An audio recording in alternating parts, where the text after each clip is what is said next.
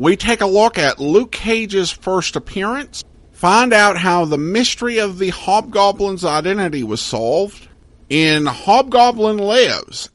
Then we take a look at the beginnings of the Marvel Universe from someone else's eye, as we take a look at Marvels on this all Marvel edition, straight ahead.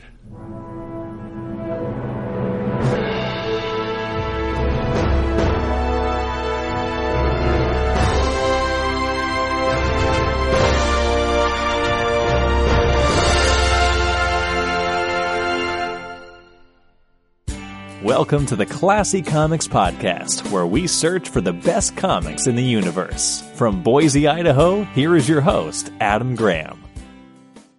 Well, we start out with Luke Cage, Hero for Hire Masterworks, Volume 1.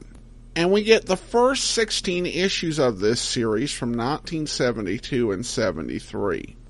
We get Luke Cage's origin story in the first couple issues, which are written by Archie Goodwin. And you can definitely see from reading these how Marvel was trying to tap into the blaxploitation films that were so popular at the time. Lucas is a man who has been locked away for a crime he didn't commit. And he is hated by Rackham, a senior guard who has become acting warden while a new warden waits to arrive. And he's continually being sent to solitary and such. Lucas protests his innocence, and he really does carry a big chip on his shoulder. However, Dr. Noah Burstein has come to the prison, and he wants to do some experiments on Luke to test a liquid that will regenerate cells, and it involves immersing Lucas in that liquid. However, while the doctor goes away to adjust something, Lucas begins to notice that this is very uncomfortable. And it turns out Rackham had followed the doctor down there, and he was turning up the temperature to its maximum level. However, the effect of this is actually to give Lucas superpowers, most notably a skin that is resistant to bullets. Bullets will not kill him. They will hurt a little, but probably more like how paintballs would hurt the average person, if that. But at any rate, Lucas breaks out of prison and is shot at, and he is assumed dead. However, he actually escaped and got some clothes, and just stumbles into a robbery and foils it, and the grateful owner who he helped gives him some money, which he uses to rent a motel room for a month, pick up some business cards, as well as build his 1970s horrific costume. And he sets out to establish himself as a hero for hire. In order to promote the hero for hire business, Lucas takes on the organization of his old friend Jimmy Stryker, who has become a criminal and who Lucas believes killed the woman he loved, the crime for which Lucas was sent up to prison. And he also adopts the name Luke Cage, combining his old first name with something he associated with prison. In the second issue, he has the confrontation with Jimmy Stryker, and Stryker accidentally kills himself. At the same time, a complication comes into Luke's life when Dr. Burstein moves into the city to start a clinic, kind of shaken up by what had happened while out at the prison. And, of course, he recognizes Luke Cage as Lucas, the criminal convict who had supposedly died. But in issue 3 decides to keep silent as long as Lucas stays on the up and up. Although he doesn't approve of the hero for hire status and thinks he ought to give out his services for the good of all mankind. And Lucas is like, I have to eat and get off my back. And so from there, you really see the story take on a different tone. as Lucas goes and battles all comers.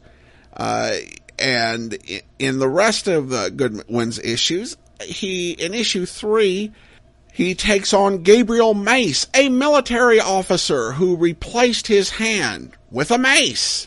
And that does make for some awesome fight scenes. Issue 4 is Phantom on 42nd Street, which has him solving a pretty basic mystery. Luke Cage is a private detective of sorts, and so the writers often follow the same template and feel as the hard-boiled detective stories of the 1940s when writing about them, which I'm totally cool with. Issue 5 saw Steve Englehart become writer, which led to an interesting, though somewhat atypical run on the book. Because you had some ideas that were really interesting and some that were really weird. The book really does have a Silver Age feel in this era, despite it being started in the 1970s. Issue 5 finds a Mr. Jinx being murdered, and when Cage goes to call the police, he comes back to find an ambulance has taken the body already, and it turns out the ambulance is not an actual ambulance. It belongs to Black Mariah. Now, Black Mariah is a really old term that describes like the police wagons that they take criminals in, also known as a paddy wagon. And so it was decided by Mr. Englehart that it'd be fun to have a supervillain named Black Mariah. And her entire hook was that she had counterfeit vehicles, particularly ambulances and hearse, so that she could carry away bodies and roll them for their money. And I think the character has had some refinement over the years, but as introduced, it's a really silly concept for a supervillain. Then there is another story, which is really more of a detective story, where he's hired to guard a dying man who someone's trying to kill, and he has to figure out who the killer is. And then there's this Christmas issue, which is actually really interesting, though a bit odd, because it begins with a man in Victorian garb beating up a little boy and Cage stepping in, and ends with Cage trying to save the world from nuclear annihilation. But it's really a good story in its own way, though it has some goofy moments, admittedly. Then we get a two-parter with Dr. Doom. And essentially, Doom hires Cage anonymously, and eventually, though, Cage figures out that he's been hired by Doom. And Doom explains, after Cage had punched out someone he'd been going after, and found out that he was a robot, that the robots of his kingdom are revolting. And they had stolen from him, and essentially Cage continued on his mission to go after the robots, and the robots were disguised as black men, which is why Dr. Doom hired Cage, because he was the only one who could observe them discreetly and cautiously, who could be trusted. And after Cage deals with this, he comes to collect his payment and finds Dr. Doom because, as a general habit, he avoids pain whenever he can. How this jives with everything in comics about Dr. Doom's sense of honor, that's a bit unclear. But Cage pops into Fantastic Four headquarters, and they loan him a rocket ship to go to Latveria to confront Doom. And he confronts Doom over the $200. And Doom reacts to this and says, "You mean the money I owed you for tracking down my robots? You came all the way here for that? A paltry $200. You are crazy." And I can't help but see some agreement, but then again, Doom intentionally cheating a guy out of $200 seems petty for the leader of a nation. But anyway, the story does have some interesting turns, and the idea of Luke Cage meeting Doctor Doom is really a lot better executed than I would have expected. Then we do have a couple issues where he at last gets back to the case of the murder of Mr. Jinx, and it turns out that the person behind the killings is none other than Senor Muerte, aka Mr. Death. And he is a casino owner who also dresses in a brightly colored supervillain costume with some gambling accents. And that's a two-part story. Then we get a battle with Chemistro, and then with Lion Fang, who is based out of a circus. All of these stories have some terrific battle scenes, but the supervillain's design and setup is generally not all that impressive, and most would be retooled before they would be used again. The book concludes, though, quite brilliantly with Retribution. In this story, there are a couple things that are happening. First of all, we're transitioning away from Steve Englehart. In issue 14, Englehart's listed as co-plotter with artist Billy Graham. Issue 15, he's listed as something humorous like babysitter for Graham and new writer Tony Isabella, and he's not on the credits at all for issue 16. But still, Englehart had laid the groundwork for many aspects of this, particularly with Phil Fawkes, a reporter who was constantly coming around Cage looking for the inside story. Fawkes actually discovered a diary of Dr. Burstein that revealed the truth about Cage and wanted to blackmail him, and teamed up with the prison guard Rackham, who had been retired and who was being pursued by two prison buddies of Cage who had escaped prison for the purpose of getting vengeance on Rackham. At the same time, Mrs. Jinx is mistakenly kidnapped by Rackham and Ford, and Cage's girlfriend Claire is framed for murder. And there's a lot going on in this story, and it's really a very clever, exciting, well-paced story that really does shine. There are some great moments and some introduction of some realism, such as one police officer points out to Cage that he's heard that Cage has been practicing as a private detective without a license, and that's something he's going to have to get fixed. So it'll be interesting to see in future volumes if this is addressed.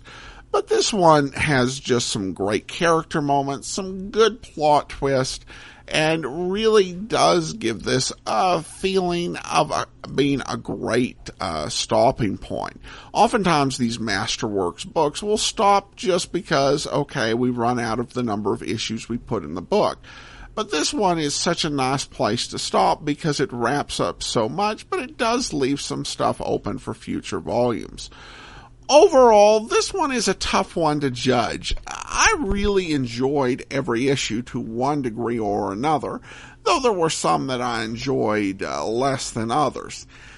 This is not among the best Marvel comics that were put out there, and certainly there were stories that were more efficient, had some better characters, but I still liked Luke as a character.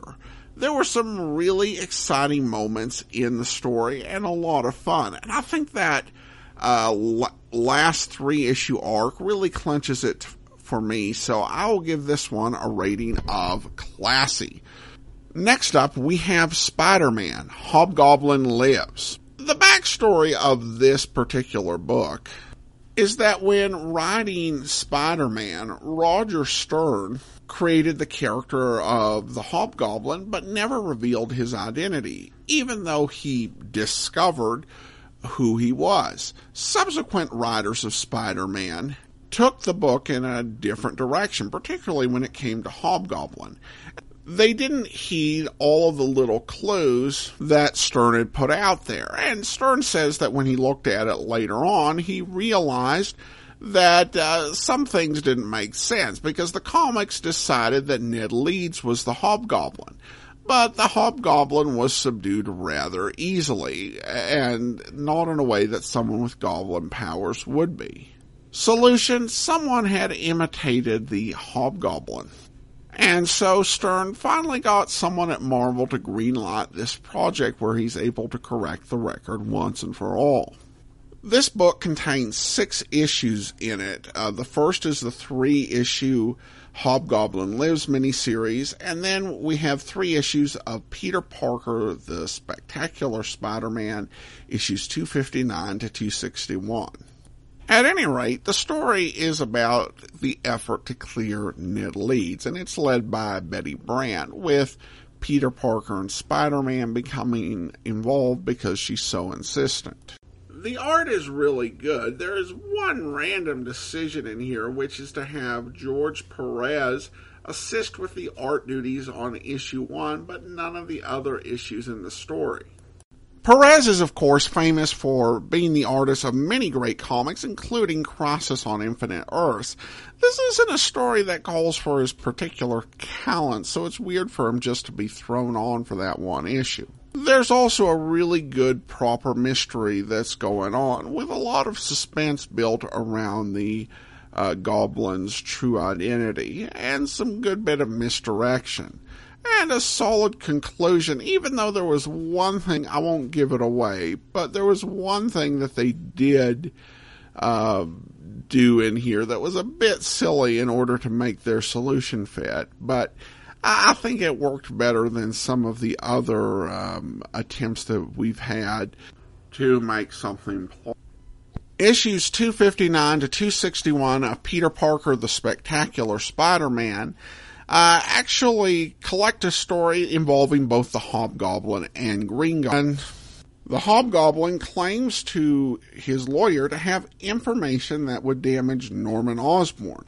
Osborn has returned from the dead and been exonerated for all of the stuff he did as the Green Goblin, even though he actually did it.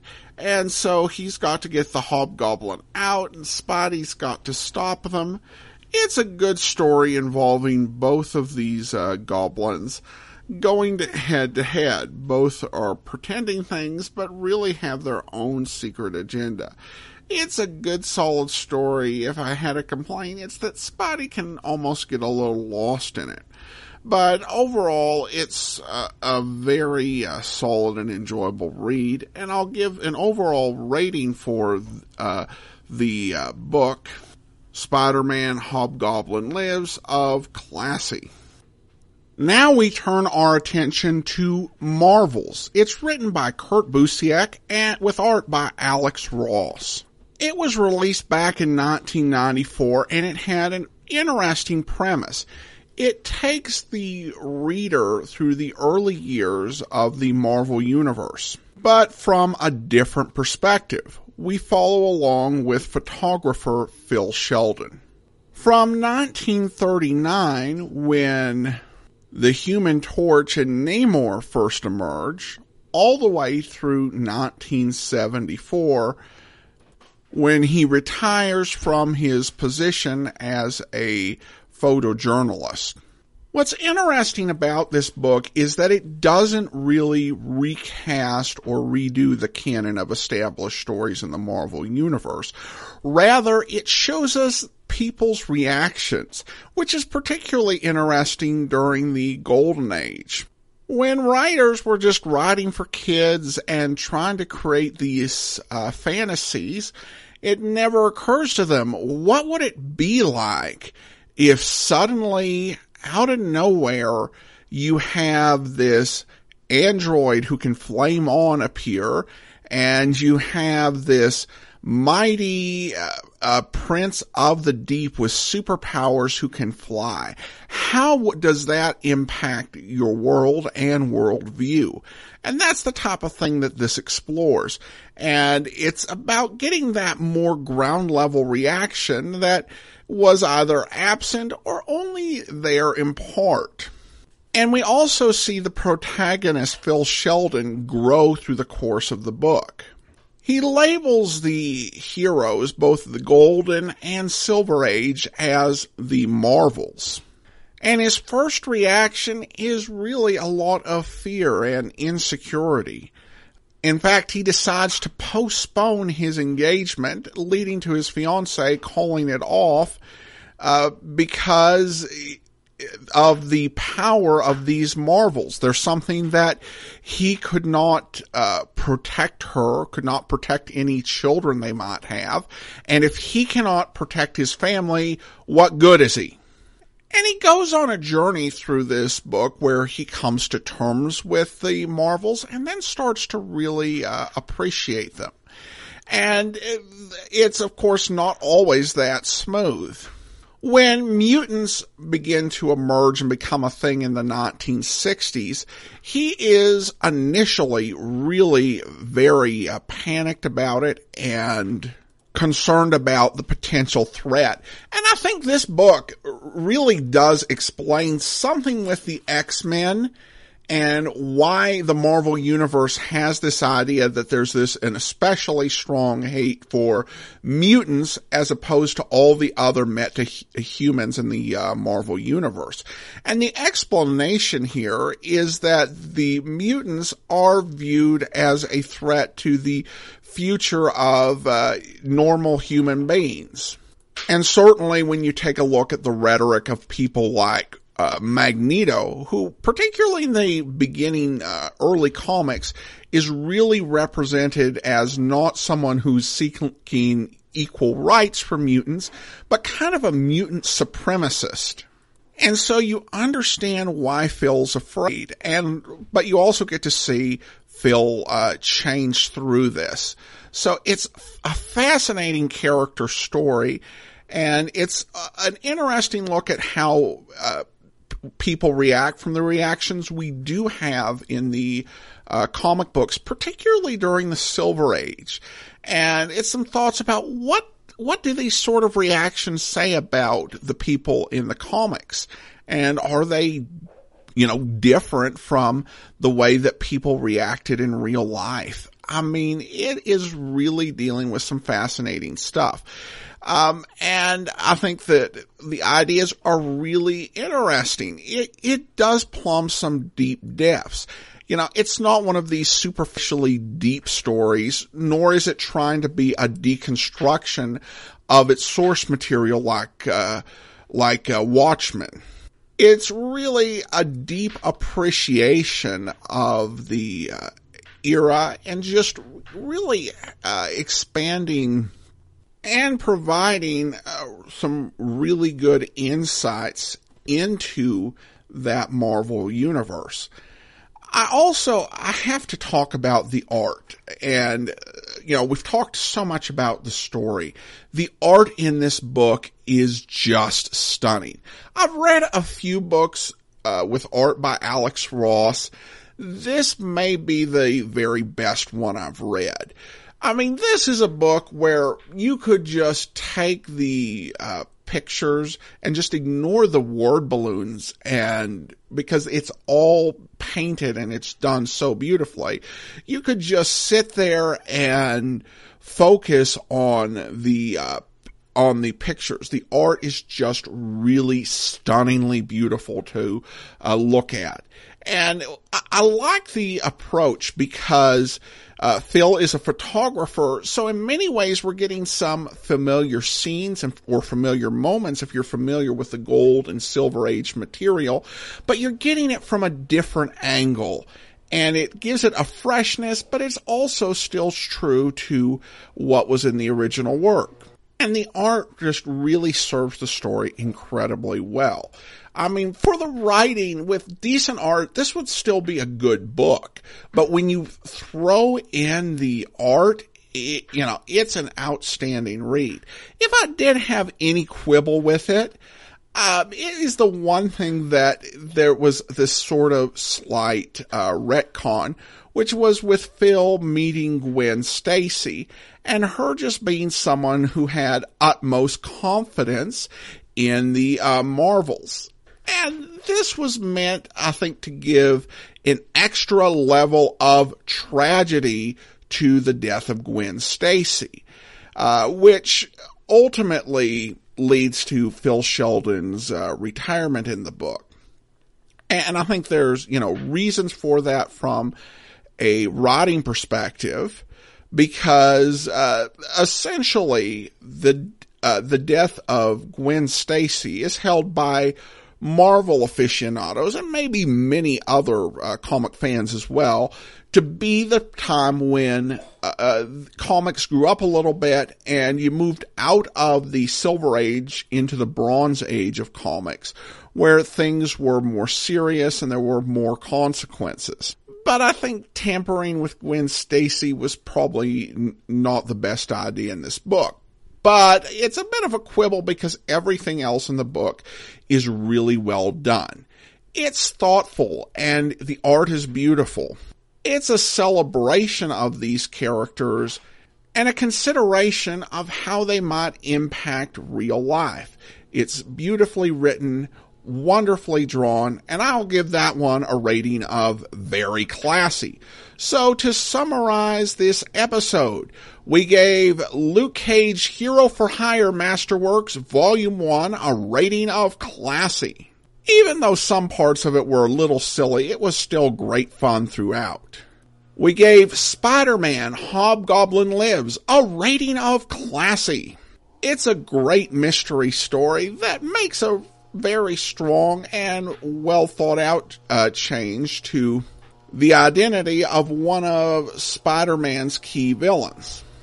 And of course, we gave Marvel's a rating of very classy. The art is gorgeous, the writing is exquisite, and really gives a fresh insight into some key events from Marvel history, and it's definitely a must read. All right, well, that's all for now. If you do have a comment, email me, classycomicsguy@gmail.com. Follow us on Twitter @classycomics. And be sure and rate and review the show on iTunes. From Boise, Idaho, this is your host, Adam Graham, signing off.